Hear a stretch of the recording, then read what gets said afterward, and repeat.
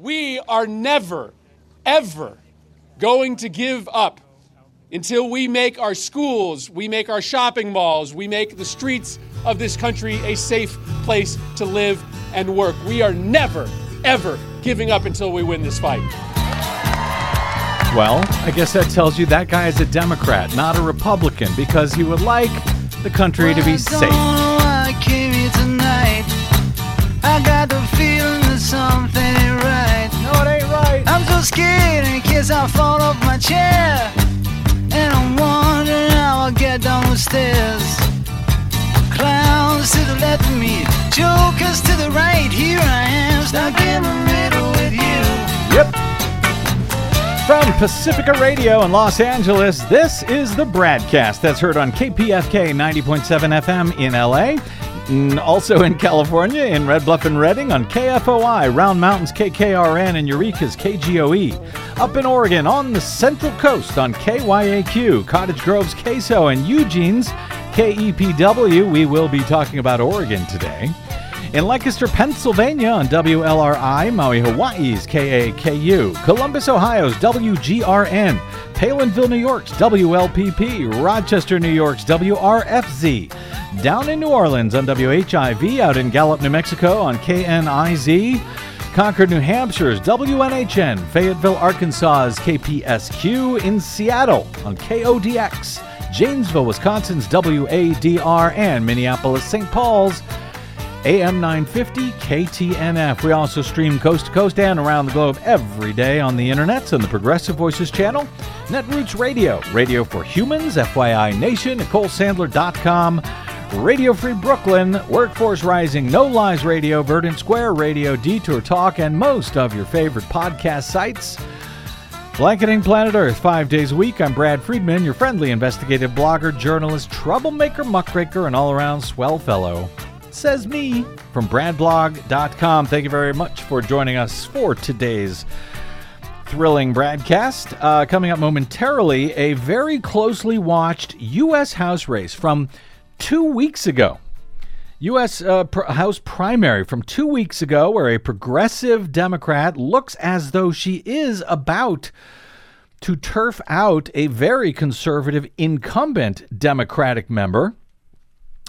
That race is being held up for an amazing reason. We still don't have a call in that race. It's for an amazing reason in Oregon after that state's midterm primary election, again, almost 2 weeks ago. Stay tuned for the insane details on the reason for that hold up in that tally and what the county clerk in Clackamas County, Oregon, in Portland, just south of it, is doing about it now. It blows my mind. Anyway, I know y'all have been buried in news about the horrific shooting in Uvalde, Texas over the past 2 days, so I hope to be quick about just a few related points here, one of which I think is actually very good news, sort of tangentially related to accountability regarding guns. Okay. Hi, Des. Hi.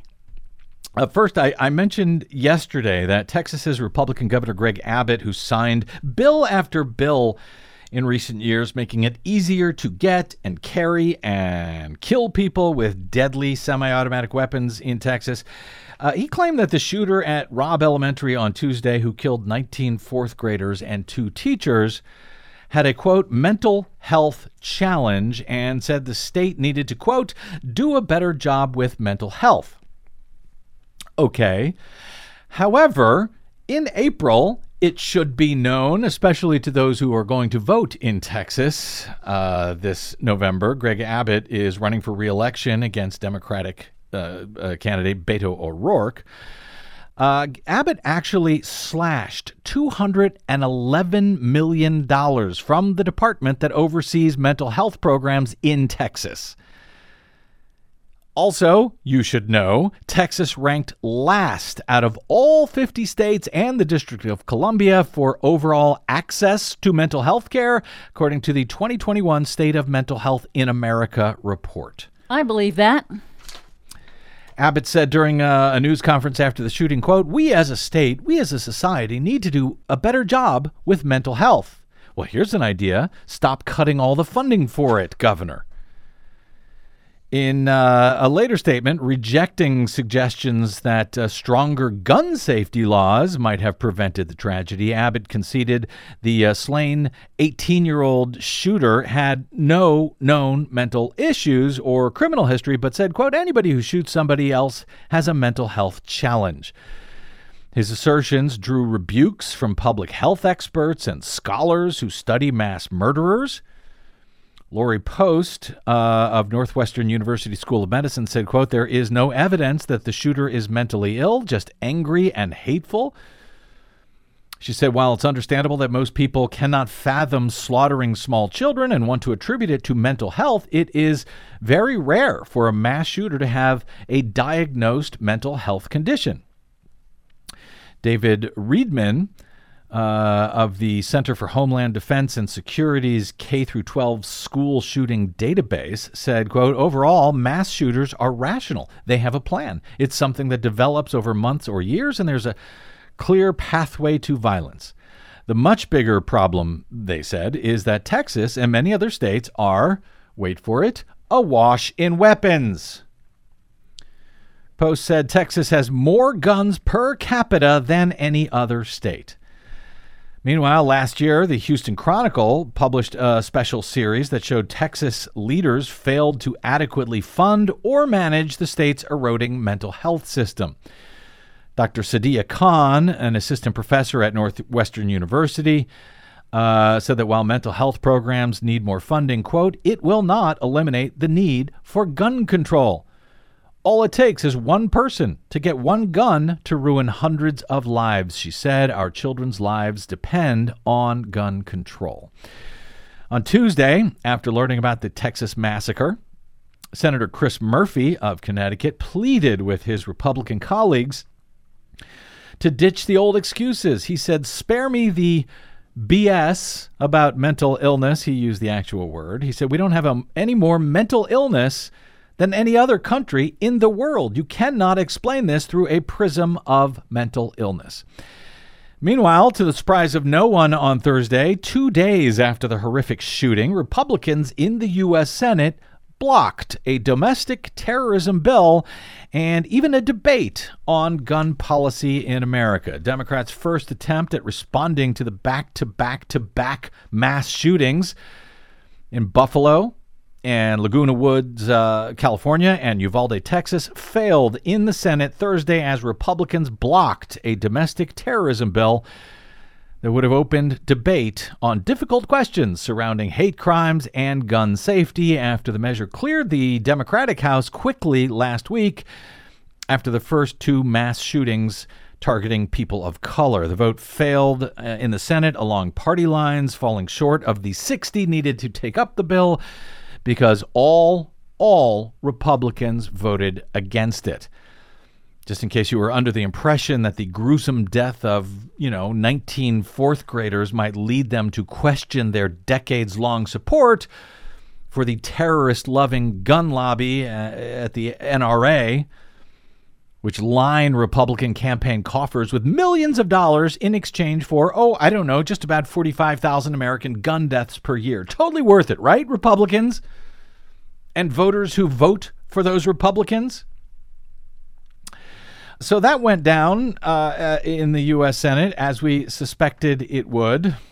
So until Republican voters, frankly, as I talked about yesterday, until they stop electing these horrific, bloodthirsty animals to represent them, well, we're going to have to keep finding other ways to try and prevent this sort of violence. To that end, a bit of good news out of New York on Wednesday. Good news, Desi. Oh, yay. You're welcome.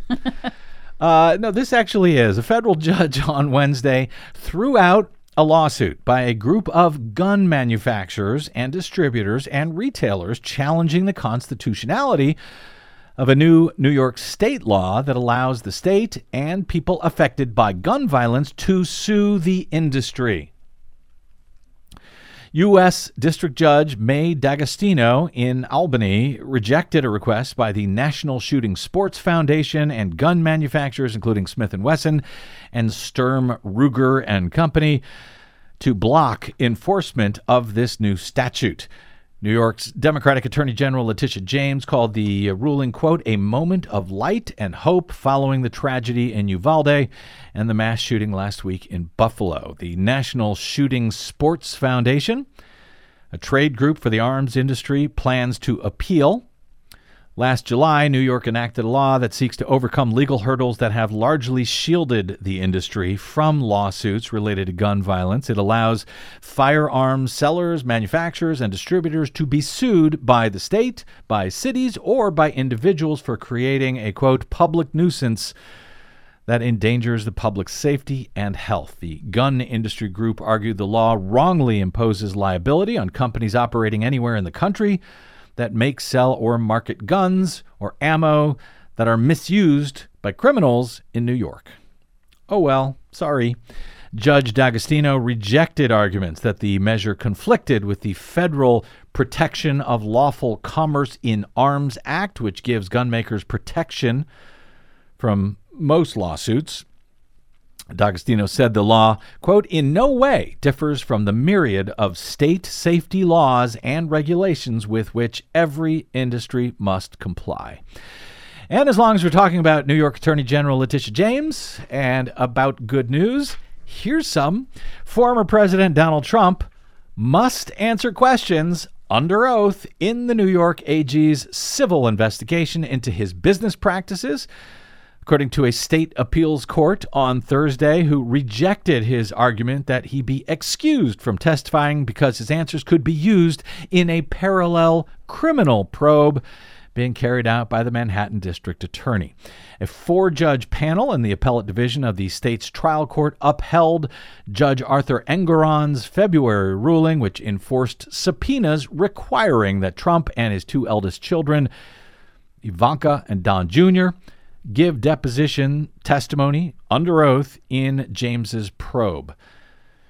The appellate panel wrote, quote, the existence of a criminal investigation does not preclude civil discovery of related facts at which a party may exercise the privilege against self-incrimination, citing the Fifth Amendment to the U.S. Constitution and other protections for witnesses. If the Trumps like, they can use that option when they sit down for this deposition in this civil case, which, by the way, I would expect them to do, because though they won't go to jail in the civil case, unlike what could happen if they are indicted in the criminal case, Trump could lose his entire business if the fraud that James has cited in Trump's taxes and bank and insurance filing is actually bad enough. So once he and Don Jr. and Ivanka are finally forced to answer deposition questions under oath, do not be surprised if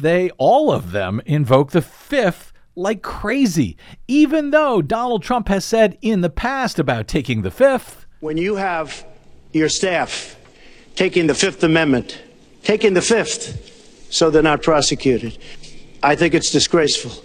Like you see on the mob, right? You see, the mob takes the Fifth. If you're innocent, why are you taking the Fifth Amendment? Great question. We'll keep that clip handy, Des. Oh, I think we're going to need it. I think we might need it. Do you think he's going to take the Fifth? Probably. I can't imagine him not taking it. AG Attorney General James said in a written statement, once again, the courts have ruled that Donald Trump must comply with our lawful investigation into his financial dealings. We will continue to follow the facts of this case and ensure that no one can evade the law. Anything Trump says in that civil deposition in James's probe could be used against him in the criminal probe being overseen by Manhattan District Attorney Alvin Bragg. Now, since James's investigation is civil, again, the Trumps won't go to jail from that case. They might from the other one, but from this one, what would happen is she ends up bringing a lawsuit. I know that doesn't sound bad, right? Just another lawsuit. Well, she could seek financial penalties against Trump or his company, or she could even sue for a ban on them being involved in the business at all. So that has happened recently. In January, a judge barred ex-drug company CEO Martin Shkreli from the pharmaceutical industry for life Ah, yes. So, yes, the Trumps could be sued and prevented from, I don't know, the real estate industry or whatever the hell business they're Corrupt in. business they're trying to go out, yeah. For life. And that's without the criminal charges that could still be brought against the Trumps in New York that could land them in jail. So, see, little bit of hopeful news for you today in a dark week with all these continuing nightmares. So let's take a quick break here as the Everything, Everywhere, All at Once era continues, and we will come back with some news about two still undecided elections from almost 2 weeks ago. One in Pennsylvania and one really incredible one in Oregon. That's straight ahead on the BradCast, as we'll be joined by one of the great election integrity folks up in Oregon who has been watching that very weird U.S. House race and what went sideways in it with a very weird vote tabulation problem. She's been watching it very closely. She will be here shortly. I'm Brad Friedman, and this is the BradCast.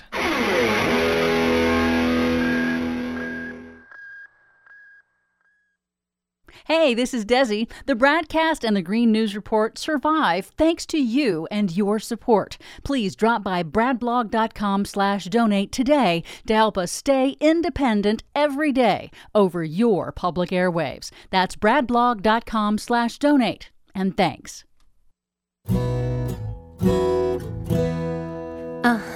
Yeah.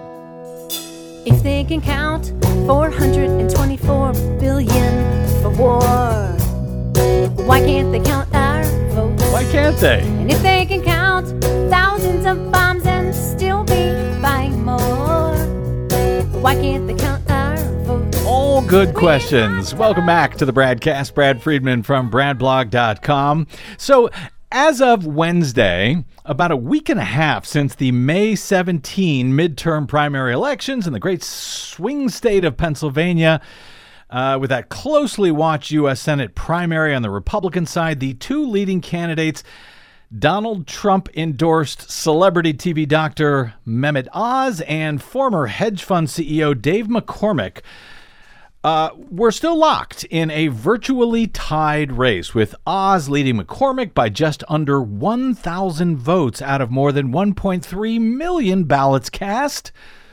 After a week or so of counting late arriving mail ballots and provisionals, etc., each time bringing McCormick closer and closer to Oz with each batch that was counted, closer to overcoming Oz's tiny 0.1% lead currently over McCormick. Well, on Wednesday, state election officials announced there would be a recount in the race because it's so close, an automatic recount, with both candidates expressing confidence that they would ultimately be declared the winner. Now, for the record, the Democratic nominee for that U.S. Senate seat to replace retiring Republican Pat Toomey is Lieutenant Governor John Fetterman, who won by a landslide last week. But even before, on the Republican side, even before the announcement of the recount, McCormick went to court at the beginning of this past week to make sure that all valid ballots are included in the final tally, as both the Oz campaign and the state Republican Party apparently do not want that to happen. Wait, what? Yes, you heard me right. McCormick's lawsuit demands that all the state's county boards of elections include undated mail-in ballots in their vote tallies. In other words, these are votes that came in on time, but the voter either forgot to handwrite the date onto the secrecy envelope or accidentally put their birth date in that space, etc. Nothing that would actually question the validity of the actual vote on the ballot that arrived on time. Understand? Yeah, so basically minor technical errors Correct. that don't actually Yes. affect the legality of the ballot, the legitimacy of the ballot, or of the voter. Right. So McCormick's lawsuit to try to make sure that that was the case followed a federal appeals court ruling in a totally separate case last week in Pennsylvania that found that the state, in fact, must count undated ballots from other recent elections, including the May primaries. But the Republican National Committee and the Pennsylvania Republican Party They don't want that at all. The New York Times reports that they hope to intervene in this attempt in order to block McCormick's suit to count all of the legal votes.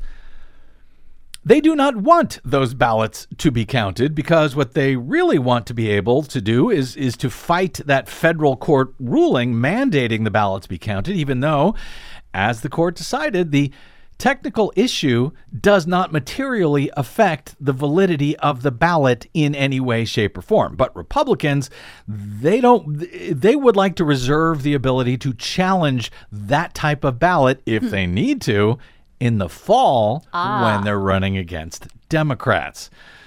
Now, of course, the irony here, among many, is that McCormick's lawsuit directly cites voter disenfranchisement as its argument against tossing those undated ballots. He is correct, but, Republicans are not actually known for going to bat for the enfranchisement of voters. The board's refusal to count ballots due solely to the lack of a handwritten date on the exterior mailing envelope, a technical requirement that a plurality of the Pennsylvania Supreme Court has already deemed not mandatory, disenfranchises registered voters of both political parties in violation of the free elections provision of the state's constitution, according to the lawsuit. Now, as you'll recall, Republicans used to be against the counting of mail ballots in Pennsylvania, at least when their 2020 presidential election candidate had an early lead in the tally. Then they fought hard. They went to the U.S. Supreme Court, in fact, to try to stop the counting of the rest of the ballots in the state.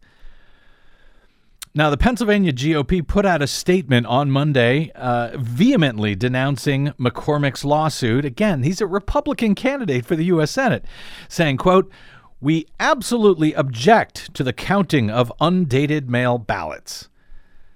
The party also warned McCormick to knock it off because he's muddying the election fraud narrative that Republicans have been working tirelessly to manufacture. Oh, man. The Pennsylvania GOP said, quote, "We have worked hard toward restoring confidence in our elections, and we call upon everyone to respect, uphold, and follow the clear law on this issue." Well, the clear law says that those ballots should be counted. The campaign manager for Oz even accused McCormick of, quote, "following the Democrats' playbook." You know, the playbook that says every legal ballot should be counted. "A tactic that could have long-term harmful consequences for elections in the Commonwealth of Pennsylvania," Oz's campaign manager said. The RNC and the Pennsylvania GOP's attack on McCormick's lawsuit comes after former President Trump made it clear last week that he sees the counting of mail-in ballots at all as a threat to Oz's campaign. He called on his endorsee, Oz, to just go ahead and declare victory, because doing so, quote, "makes it much harder for them to cheat with the ballots that they just happen to find." That, says the guy who is on tape on a phone call with the Georgia Secretary of State after the 2020 election, demanding that he, quote, "find just enough ballots to steal the election in Georgia from Joe Biden." So we will be watching that closely in the days ahead. The recount's got to begin by June 1. It needs to be completed about a week later. So we should have an official winner in that race on or around June 8. Now, on the same day as the Pennsylvania primary almost 2 weeks ago, midterm primaries were also held on May 17 in the great state of Oregon. Well, one race for U.S. House there in particular had the attention of a number of progressive Democrats. It was a grassroots campaign run by progressive Democrat Jamie McLeod Skinner, who was mounting a challenge against incumbent conservative Democratic Congressman Kurt Schrader in the state's 5th congressional district. On election night, progressives got very excited as returns came in and as McLeod Skinner took an early lead in the reported vote count against a right-leaning Democratic incumbent who progressives had very much hoped to turf out of his seat. a very rare case of a progressive challenger defeating a sitting establishment member. But at some point on election night, reporting on returns from the race in the 5th District in Oregon sort of ground to a halt, with about 68% of returns in, with McLeod Skinner leading at the time over Schrader by more than 15 points. But the counting just stopped. Now, Oregon holds its elections entirely by mail, allowing all voters to vote with hand-marked paper ballots. But those ballots are then subsequently scanned by computer tabulators once they arrive at county headquarters. For the past nearly 2 weeks, since May 17, tabulation in the 5th District was stuck, at least according to New York Times' results page, at about 68% of ballots counted, with the results showing McLeod Skinner leading Schrader by a healthy margin of about 59% to 41%. Now, if this holds up, it would be a stunning defeat for an incumbent.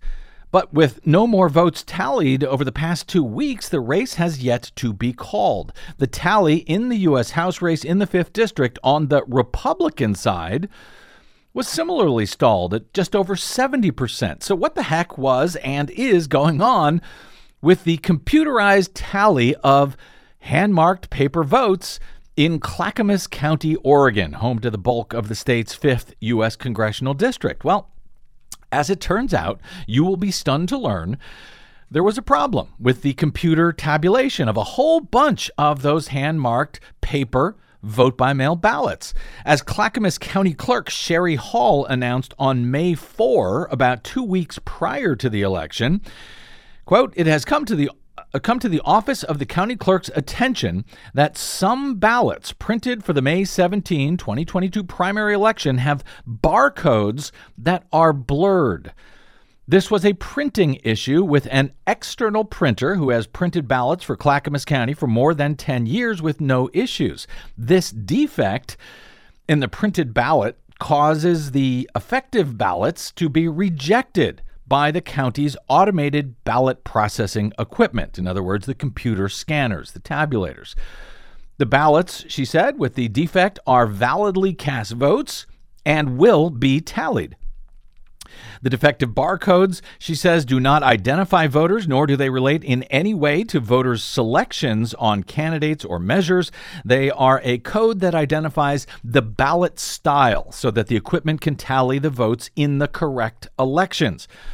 A certain number of ballots, she says, that are received in every election are damaged in the handling, in the mail, or while in the possession of the voters due to beverage spills and similar accidents. There is a routine process for handling those ballots, wrote Clackamas County Clerk Sherry Hall. So, in other words, no worries. They got this. Or do they? Is this why results from the closely watched McLeod Skinner versus Schrader race have been held up for so long? And what exactly is that routine process for handling those damaged ballots that can't be read by the computer tabulators? Here to explain what happened and what the Clackamas County Clerk, incredibly enough, has chosen to do about it is Sherry Healy, not to be confused with Clerk Sherry Hall. Sherry Healy is a longtime election integrity activist going all the way back to 2000. She was the co-founder of the California Election Protection Network, but has since escaped the Golden State for Oregon, where she continues the fight to oversee fair and transparent elections, and recently served 2 terms as chair of the Oregon Democratic Party's Election Integrity Caucus, before recently resigning in protest. Well, that sounds like Sherry. Sherry Healy, thank you for joining us. Welcome to the BradCast, and thank you for explaining what the heck is going on with the ballot count from 2 weeks ago up there in Clackamas and the much-watched 5th Congressional District U.S. House race. Good question.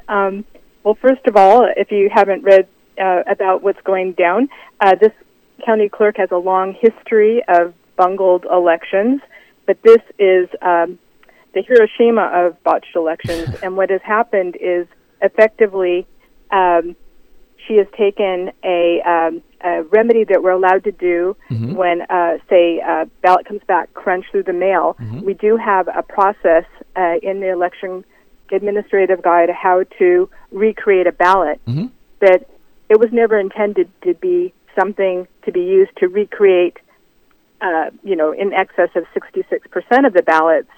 That really imperils our ability to implement our new amazing risk-limiting audit and or hand count options of a sample tally that we just got implemented in 2020 that has made us have the strongest security on verifying that the ballot cast is in fact the ballot tabulated. Thanks to those post-election audits. But right. Sherry, before we talk about what she is actually doing, let me just start here with what the hell caused this problem in the first place? How do you have thousands of ballots with smeared barcodes that can't be scanned, and she did not notice these before these were mailed out?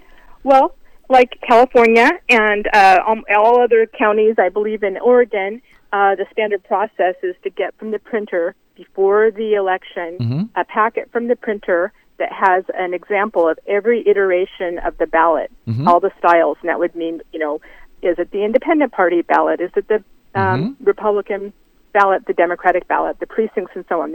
For every election, there's many iterations of ballots that happen within a county. Right. And so you have a sample of those, and you do your fancy word for this testing is your logic and accuracy testing. So you run these through your machines, your tabulator, and at that point you can catch any errors before you publish these ballots to the electorate. Before you mail them out to the electorate in the case of Oregon. Right. And the process is you invite the candidates to come in and observe this and sign off on it.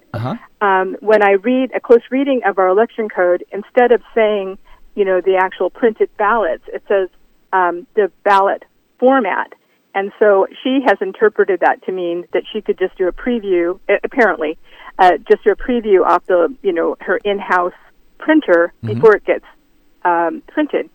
And anyone who knows about printing knows that barcodes can be finicky and that you need to do press checks or have the actual printed material.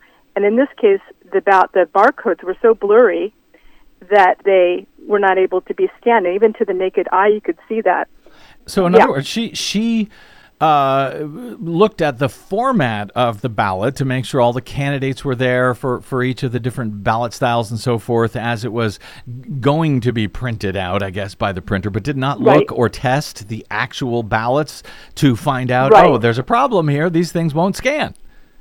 Yeah, because the big jump is going from maybe something you run to make sure that the ballots are all lined up and the bubbles and so on can read in theory, but then you have your print. You have film made from that, and then your printer prints it. So there's many generations before it actually becomes a ballot.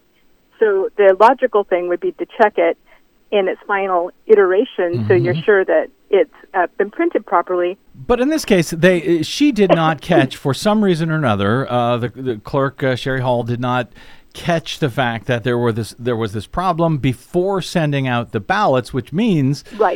it was only discovered once they started coming back in, and she tried to begin tallying them. She says, however, not to worry. There's a process in place for dealing with it because, again, similar issues happen with vote-by-mail ballots. They get damaged in transit. Voters spill something on them, so they can't be read by the computer. So what are the processes here that she is doing that she says we should not worry about that seems to be taking so long to handle? Well, first of all, yes, as we said, there is a remedy to recreate ballots, and you have witnesses from either all the parties look at someone recreate a ballot, which seems so absurd because we have a beautifully filled out elector-marked ballot that we're going to just simply recast 66% or more. The time that we could recount it. And that's an interesting thing about Oregon. Hang on, Sherry. I just want to underscore that because that's the first time we've mentioned that.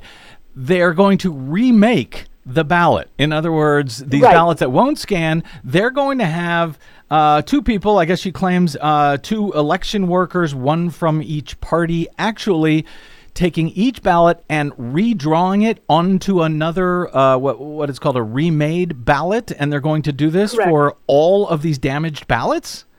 That's correct, and that is insane because an interesting thing about Oregon is that we do have, each county clerk has the option to either do a full hand count or use a machine tally. Mm-hmm. Obviously, most want to opt for the less burdensome remedy of just using their Heart InterCivic, but my thought is that when she got all those ballots coming back and realizing the magnitude of recreating that many ballots, at that point, she could do a full recount and just simply count those ballots. Because I would think that it would take less time and be more efficient and accurate and less time-consuming to simply have those people, instead of recreating the ballot, counting the ballots. So she could count them by hand. She could count them by hand publicly. Everybody could watch. The ballots themselves, the electors, the voters' choices were not affected by this problem. Only the ability to scan them in the computer scanner. So they could be hand counted. But instead of that, she is having each and every ballot remade by election workers. How many ballots are we talking about, Sherry? Well, in Clackamas County, I think 300,000 were turned out and were sent out, and I think my last numbers were that 112,000 were received. So it'd be, 2/3 of 112,000 in excess of, 66,000. That's a lot, and it's a lot of time, and a lot of inaccuracy.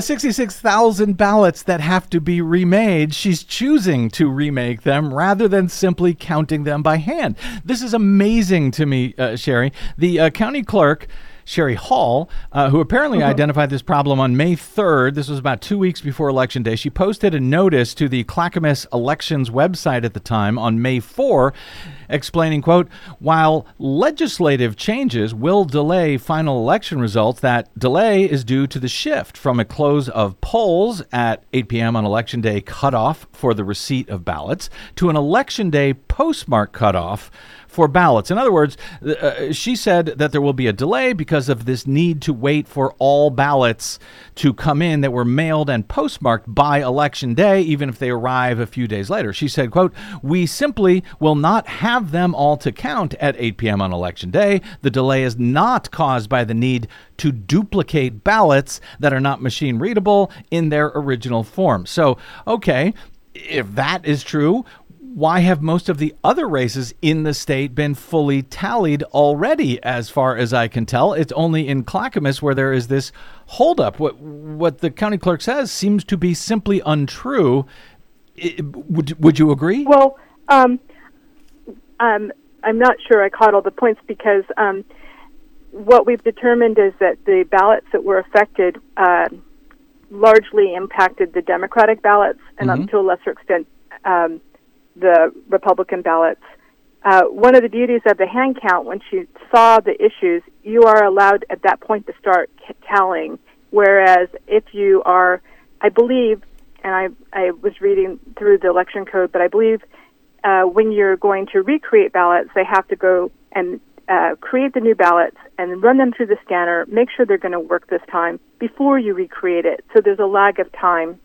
But many people are critiquing her for the amount of time she took before she even told the Secretary of State. This was known 2 weeks ago or longer that we were going to have this major issue, and yet here we are.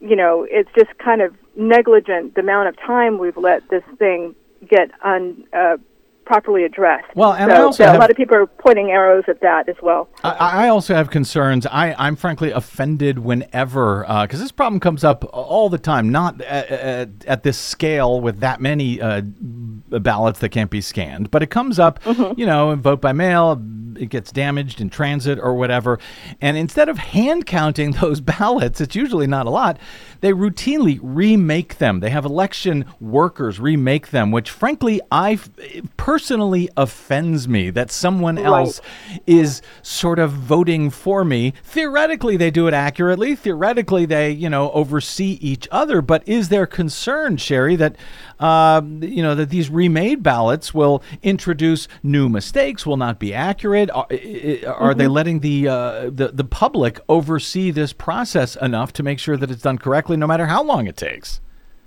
Well, like all public processes, so many times, like in California, we're allowed to observe things, but they're from a distance, right? And we can't really see the whole chain from beginning to end.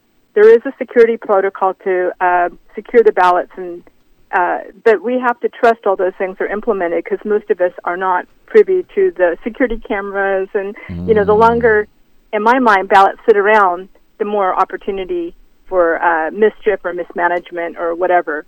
And so I think ideally, from an election integrity point of view, you want to have things processed as soon as possible in public and, without any opportunity for things being swapped or missed or whatever. It's that in public issue that I'm concerned about when they're remaking tens of thousands of ballots.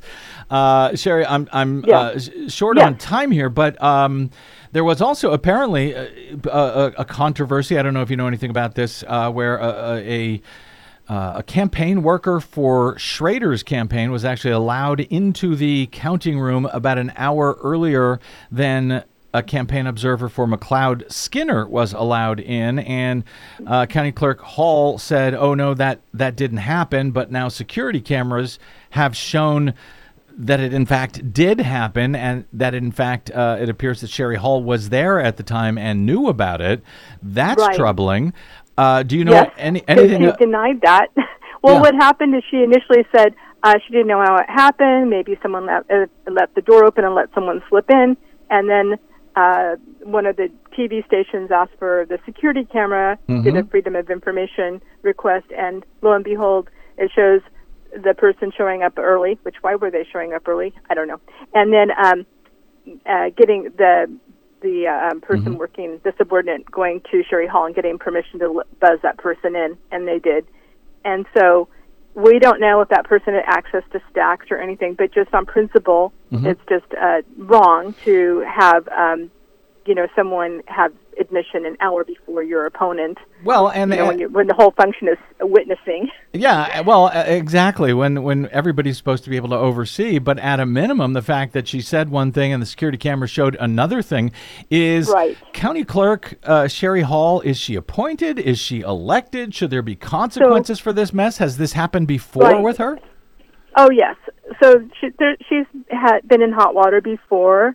For quite a few things, and one was having one of her, and she may or may not have had anything to do with it. She was never indicted, so I guess she was found innocent. But the fact is, she had one of the people that was a volunteer was caught filling in undervotes with Republicans, and that person went to jail, I believe, for a couple months. I remember and there's a few other debacle type things that were just mismanaged at the least. And so Shemia Fagan, our new Secretary of State, did address her capacity to maybe have Sherry Hall step down. She isn't elected. She does have complete autonomy over the oversight of our Clackamas County elections. She is you say she is elected? She is elected. Okay. Yep. Is that a nonpartisan office? Is she Republican? Democrat? It is a nonpartisan office. So she on her website has Trump support. It's not a secret that she seems to be conservative, but that's nonetheless, everyone who's going to take that position will have their own personal affiliation. That's okay. But Shemia Fagan was asked if she could force her to step down and make her resign or something like that. And Shemia Fagan said no, and she said she was gravely disturbed that she had not told the truth about how that Schrader representative got in early, and so, but basically her hands are tied. But she said that her North Star is to make sure that Sherry Hall complies with turning things in on time, and that she is trying to make sure there's sufficient witnesses there to make sure that everything's done according to plan. so that's where we're at now. Well, I'll tell you what, Sherry, this underscores my point of the importance of public oversight of our elections, of the counting. I'm very concerned about what's going on. I will note that in the Republican race, in the 5th district, in the Republican race, that looks like that is held up as well, that they are also waiting for the returns to come in. So that's all caught up in this problem. But boy, it seems like just one mess after another, leading to this, frankly, outrage. When I heard that they were going to be remaking tens of thousands of ballots by hand instead of simply counting them by hand in the first place, my head fell off, because it's just, another example of where the hell we are in this country and the lack of common sense. Count the damn ballots by hands, the ones the voters actually voted, not these remade ballots. Sherry, I agree. I think we have to address that in our election code so this can never happen again. Yes, please. Get to work. Don't let this happen again. You're We're awesome. on it. Yes, thank you. Thank you. I'm so glad you are there overseeing this process and doing your best to hold everyone's feet to the fire and make sure that the public of all parties can try to have some confidence in their election. Sherry Healy, I love it. Longtime election integrity activist, now up there doing the Lord's work, as they say, in Clackamas County, Oregon. Sherry, thanks for joining us. Please keep us updated as this moves forward, and Lord knows what will happen next. Thank you so much, Brad. Take care. Thank you. Bye. How about that? Wow. That's just bizarre and mind-boggling that they would require clerks to handle the same ballots twice instead of just handling them once and counting them just once. And not even just handling them twice, but actually remaking them vote by vote by vote on this ballot. And, there was a lot of issues and candidate races on these primary ballots.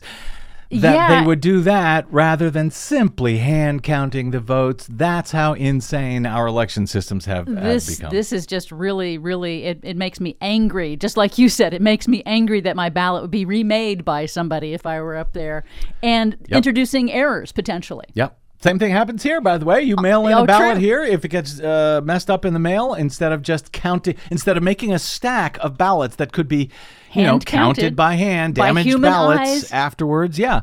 They routinely do this all over the country, but it's the first time that I've seen it happen in such a huge case here. And she also mentioned, we reported, I forgot about it, some years ago in Clackamas County, there was an election official inside that office. I'm always warning you about election insiders inside the office in Clackamas County, who was actually adding votes in races that the voters had not voted in when they sent in their vote-by-mail ballot. Just another reason that I have been very concerned for many years about vote-by-mail. Yeah.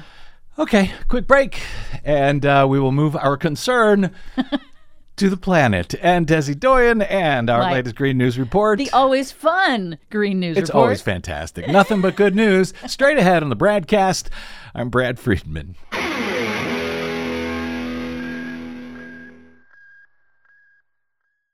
Hey, this is Brad. Here at the BradCast and BradBlog.com, we fight for election integrity all year around, like no other media outlet in the nation.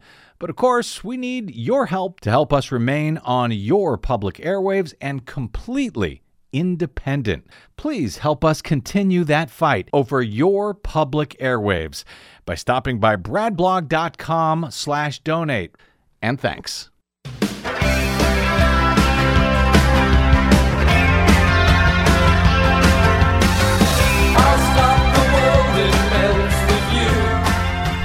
Okay. Well, every week, welcome back to the BradCast. Brad Friedman from BradBlog.com.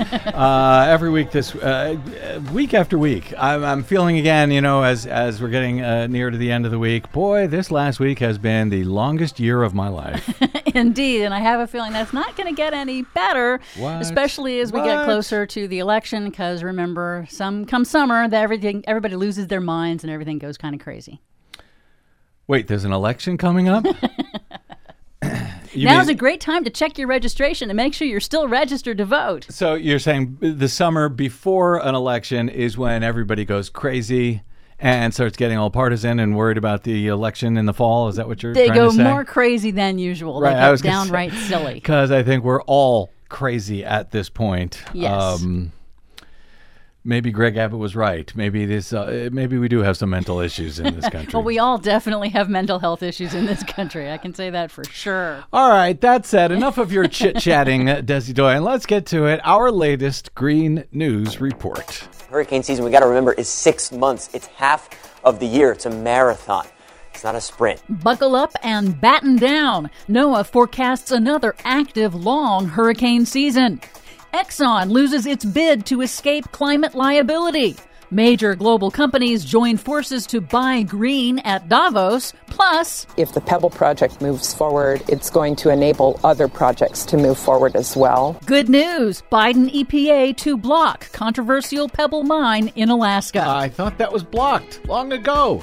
All of those stories and more straight ahead from BradBlog.com. I'm Brad Friedman. And I'm Desi Doyen. Stand by for 6 minutes of independent green news, politics, analysis, and snarky comment. This is a crisis we have. We're running out of water. Water parks are asking kids to pee in the pool. It's true. It's that bad. This is your Green News Report.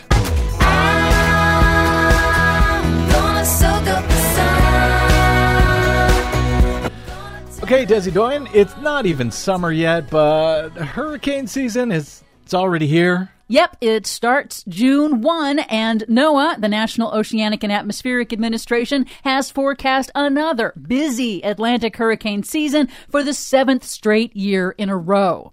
The average number of storms is 14, but NOAA predicts this year will bring 14 to 21 named storms, plus 3 to 6 major hurricanes that reach Category 3 or higher.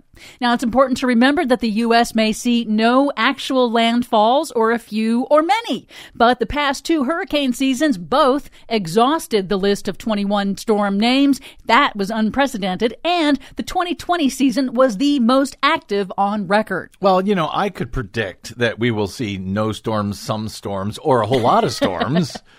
True, but climate studies do show that warming of the oceans and atmosphere is intensifying hurricanes, rainfall, and flooding, and storm impacts now reach further inland. So it's a good idea to go ahead and be prepared anyway. Mm-hmm.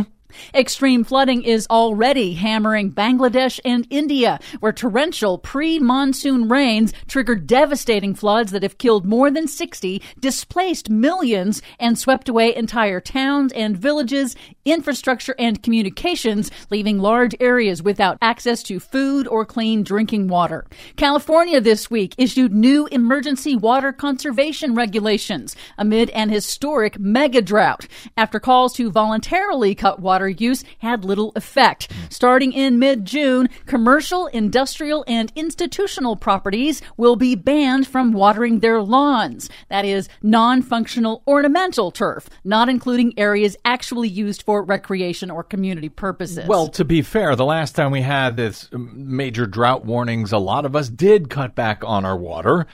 There might not be a lot more to cut back at this point. But some good news at the annual World Economic Forum in Davos, Switzerland this week. A group of more than 50 major global corporations, including Microsoft, Google, Volvo, and Ford Motor Company, joined forces for a new Buy Green initiative. The idea is to purchase only green steel, aluminum, cement, and chemicals by 2030. The advanced purchase pledge is a pretty big deal.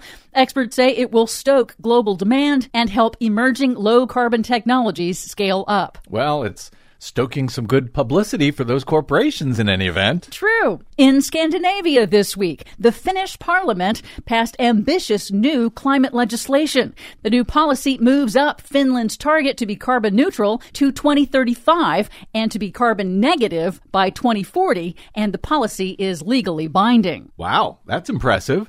I wish we had a real government who could do stuff like that.